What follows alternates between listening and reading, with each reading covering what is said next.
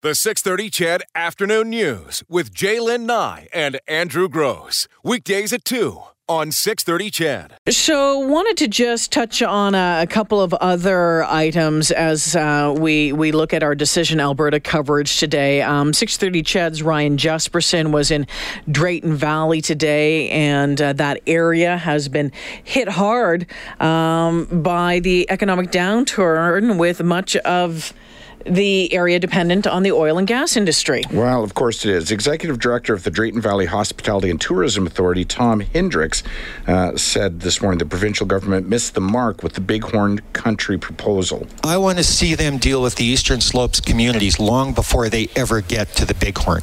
The Bighorn, as a conservation project, I could have supported. But the minute they tried to jump the Cowboy Trail Eastern Corridor and move tourism there, they created us as pass-through communities. No economic development, no economic impact. Hendricks saying his message to Alberta: start investing rurally now. Now, we know the oil and gas heavy community has been hit hard during this downturn. One local believes to get the money flowing again, governments need to invest in tourism. Meantime, the president of the Drayton Valley Chamber of Commerce, Brandy Fredrickson, who was born and raised in the town, says the struggles they're facing are deeply personal. We live here. We grew up with people here. You know, when you see people that are losing their jobs, and we're educated, we're hyper educated in a lot of these things. And like Tim had said, like we're able to. It's not just oil and gas education. You can expand elsewhere. It's roadblocks. It's frustrating. It's absolutely frustrating.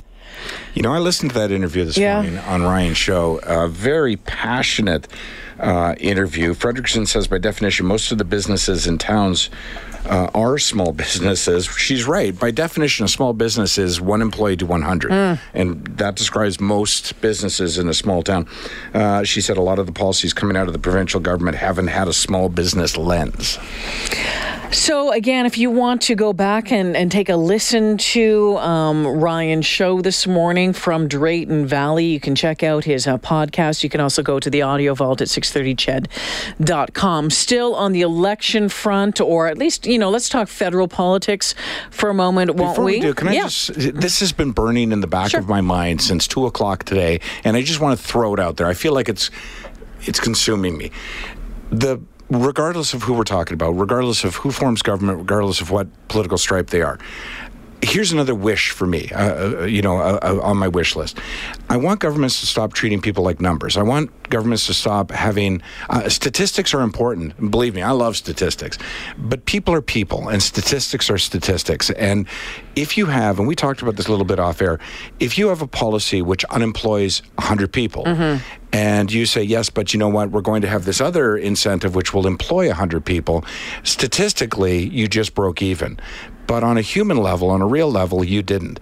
Because an individual who's making his living in the coal industry, or is making his living in the oil field, or is making his living in a small town which is going to be hurt economically, he doesn't care that his employment was replaced by somebody else's employment, he or she. He or she wants to continue to be employed. Yeah, I understand that. And, we've had texts over the past couple of days, and when we've been talking about it, saying, well, then you have to figure out something else to do like everybody else. And I know that is hard. And don't text me right now, because I know you're like, screw off. No, I've put out all sorts of resumes and I'm not getting anywhere. And we're hearing that. But there's other guys out there and gals are saying, you know what? This happened to me and I had to figure out something else to do. And I know that's not ideal. No. I know it's not ideal, and I know it hurts, and all of that, and it sucks. Here's the difference, but it's frustrating. But yeah, no, and I get it. Having to pack up and move, like, for example, if we're talking about Hannah and having to pack up and move because that was the industry that was keeping that community alive. Right. And what do you do? But the difference, and it seems subtle, but it's enormous. If you took a look at radio and you said, okay, tomorrow they fire you and I, right? And we go, okay, great. Well, that's not great, but we'll get our resumes out there. We'll get... we'll find something else. We'll find something else, some other radio station. But if they said tomorrow they're not firing you, they're eliminating radio. Yeah.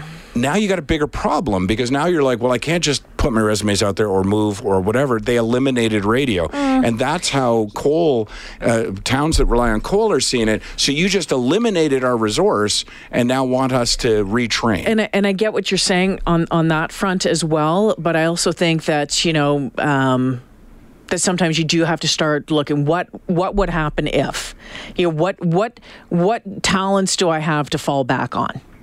Sure. And I know that that's not, for some of us. In real terms, though, a real person supporting their family. Maybe for a coal miner, that's a really difficult thing because they were maybe born into that family. Right. That's all they've ever did. That's what their granddad did. Yeah. Where other people, for example, maybe me and you, we might have other things that we can fall back on, right? And that's a big difference. Right. And the other difference would be that if the coal ran out, and you were to say... And you knew that it was coming and you could prepare for it. Exactly. And you were to say, listen, it's your fault. You knew the coal would run out. But if it's instead a government decision, we're just not going to use coal, that it seems like, well, my government just unemployed me then. And just shut down my town. Right, but the coal is still in the ground and still there. Yeah. That's the frustration. Oh, absolutely. And I keep saying coal, but the reason I'm using coal as an example is because at the same time happen here. Right. At the same time, yes, it's important to Alberta. At the same time, Alberta is moving towards getting rid of coal. The rest of the world seems to be moving towards more coal. There's more coal plants being built worldwide. I think I heard that 1,600 are under construction. So it's like, okay, so we got this town that's absolutely reliant on this resource that we actually have a sufficient amount of, but our government has decided we're not going to do that anymore. That's where it hurts. So I guess for a coal miner in Hannah, they could. Well, I guess I got to move somewhere, but that's not right. That's not ideal, feasible. Right. Although having it's interesting. My former brother-in-law was a fish farmer out on the BC coast. Yeah. And guess where he ended up working? Not in radio, I hope. In China. Is that a fact? In fish farming. There you go. Yeah. Well. Right.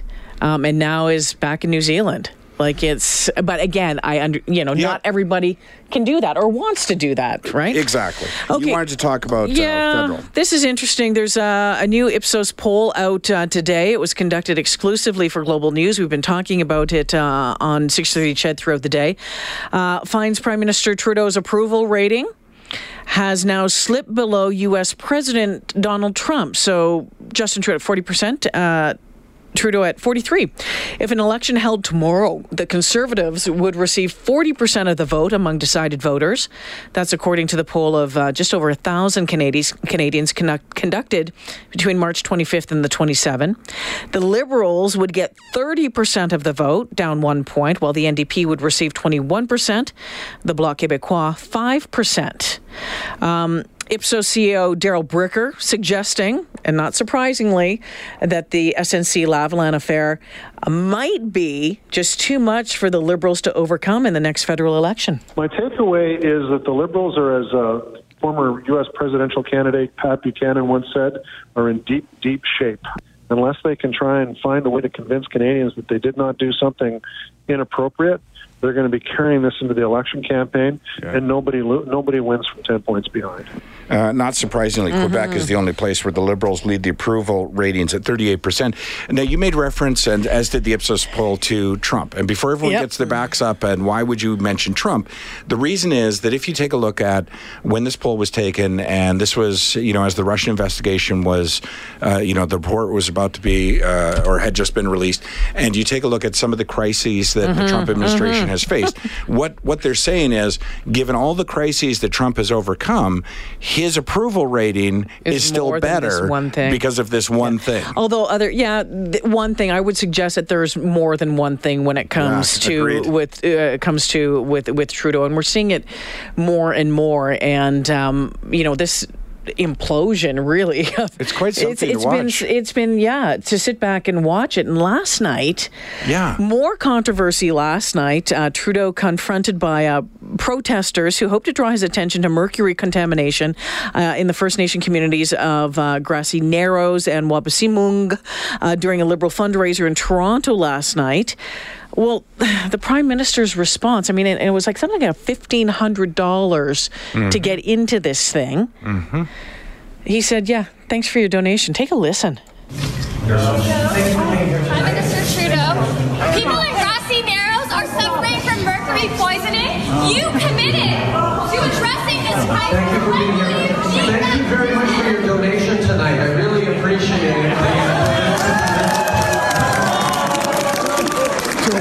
Wait a minute. So in other words, what he was saying so what you've got is a dinner that's $1,500 a plate. And you've got protesters who somehow gained access, but they didn't pay to get in. No, they did pay to get in. They did pay to get in. And that's why he's saying thank you for your donation. Oh, I thought he was like ridiculing the fact that they hadn't paid to be at the dinner. No, from everything he's done, they paid to get in. And that was his thing. Yeah, thanks for your donation. So today, he is now apologizing, which is his go-to for disrespecting that protester. Yeah. He was in Halifax today. He says the money that the protesters would have paid to get in the event is going to be reimbursed. Obviously, we will be fully refunding the contributions made by those individuals last night. They wanted to express their concerns about an issue, and I do take that seriously, and I apologize to them. I'm just, tone deaf on so many things, and he has when he gets confronted with something, oftentimes he'll make this snide little comment. And his dad used to do it all the time. Well, exactly, like father. Was quite well known for it. Yeah. I just want to say this as well when we're talking about the Liberals and their fortunes, according to Ipsos. So here's the other thing: is one of the ways that you change the fortunes, and you can call it at the very simplest of levels a distraction, or it can be a concrete, change, is a budget. So you bring down, during times of crisis, you bring down a budget that's really favorable, right? And it's sort of, on the one level, it distracts from your controversy. But at the same time, look at the reaction in Alberta from our listeners to a provincial Liberal leader saying he'd get rid of income tax or reduce income tax. And quite a few of our listeners going, wait, who was that? Which party? Right? Who was that? So it only takes for a government. So that's a Liberal leader that, let's be honest, is likely not to form government here in Alberta. But you've got a Liberal leader in Ottawa that is the head of the government. And he had an opportunity to do something like that, say, you know what, I'm going to lower taxes, or I'm going to and that's why a budget can be such an important promotional tool. I hate to call it that, but it is. And do you remember, we did announcers, and for those who missed it, listen, don't go listen to it in the vault, because I got all upset and went off on a tangent, but I said, for me personally, that budget left me cold. Well, it did nothing specifically for you. Or for people like me. I mean, I don't want to say that the budget has to do something for me personally, but I was more saying that the budget didn't do anything for people who I see as like me, just worked all their lives, haven't been unemployed, have paid into CPP, have paid their income taxes, have moved industries where I've needed to, like I've worked. And there was nothing in that budget that I went, there's my payoff. This is going to have a direct impact on my life. Right. So that was an opportunity for the Liberal government, as they prepare for an election, to turn their fortunes. And what do you doubt about that? Do you think that would have been enough at this point? It might not have been enough, but it's still an opportunity. I wonder, in the back of my head, if he's holding on to a TMX announcement as part of the election campaign. That could backfire. If that were true, that could backfire. That could blow up in his face pretty quick, because if he took something as critical as a TMX announcement and used it as a political tool to get reelected, I would not even let's just drag him out of office now. But here's the thing. According to this last Ipsos poll, Alberta right now, Conservatives getting 63% support. Yeah, it's pretty much the Liberals 17%, NDP 15%. So not surprising there. I'm not sure of how much of a difference it would make to those numbers in Alberta, where it should. That's what it should. Where it should. You're right. And when he's holding on to what are considered some vital seats in BC, what it might do there. Yes, BC. In Ontario and Quebec, TMX is not going to have an impact. Exactly. In fact, it could have a negative impact, right? I don't know if you mentioned it, but the other thing that was interesting about that Ipsos poll was where he had lost, the Trudeau government had lost support among two of its most critical proponents, which is women and Indigenous. It's young people. In young people, yeah. So it's the, those groups in which you most closely associate with the Liberal government. And now he's not, lost them all, but he's lost support in those areas. I find that interesting as well. This you said it, implosion. This has been an implosion. And even the stuff that we have seen from Jody Wilson-Raybould's testimony from that day into Gerald Butts, into Warnock, all of this, all the way down the line. Now the stuff with the Supreme Court nomination. Yeah. It's just like grab your popcorn, sit back and watch. Do you remember we had that University of Manitoba professor? Andrew Scheer would be smart to just sit back and be quiet right now. Absolutely. Just stay very, very quiet. We had the University of Manitoba political science professor on, and he was one of the first ones we had on to talk about SNC-Lavalin. Yeah. And I got to be honest with you, I turned off my mic a couple of times. I listened the whole time. I turned it off and said to you, this guy's crazy. Now, in hindsight, I'm thinking he might have been brilliant because his whole thing was cut the law, get her out immediately. Yep, get up, say, I did it because that's what prime ministers do, and and then get her out. And get her out. Yeah, and just be a leader and say, you know what? She's not towing the company line. My way or the highway. Right, to the curb. Instead of saying, no, we never wanted to move her, and we thought it was important to move her because it didn't come. It came off as disingenuous, and that's the numbers reflect that. I'm finding more and more as I listen to him, disingenuous is the word that comes to mind. Yes, exactly. Andrew wants a pipeline, but not if Justin Trudeau approves it. No, that's not what I said. I said if the approval for a pipeline is held up for political reasons, that I would be extremely angry. I want to go back and do some number crunching on when the TMX recommendations, that review panel, the NEB review panel, that was coming up 40, 50, 60 days now. Oh, I know. And they were saying, so he was saying that he believed things would be done within the 90 days. Just recently. That's right. He said that. Amarjeet Sohi. Yeah, it was Sohi who said that. That's right. Yeah. Yeah, we'd have to go back and see what the date was because we're quickly approaching that. Yeah, good point, Keith. Keith just texted in. He says, hey, Jane Andrew, I was at the live show this morning in Drayton Valley. My story, white hair, near 67, in business 1 month short of 40 years. My retirement is my building and land I can't sell because of the economic situation. How do I retrain and recover now? Yeah, great and question. That's it. And we had talked, when we touched on Hannah, Andrew and I talking about this off the air earlier, is that, so if you own the flower shop in Hannah and you own the whatever, what happens to that? Like, because you can't sell it. Well, you can't take your goodwill with you. You can't take your customers with you. You can't sell the business. And if all of your money is in that, what do you do? Exactly. And that's what small businessmen face each and every day. They invest their own money and run the risk. And they just don't want government or policy to be the cause of their demise. The 6:30 CHED Afternoon News with Jaylen Nye and Andrew Gross. Weekdays at 2 on 6:30 CHED.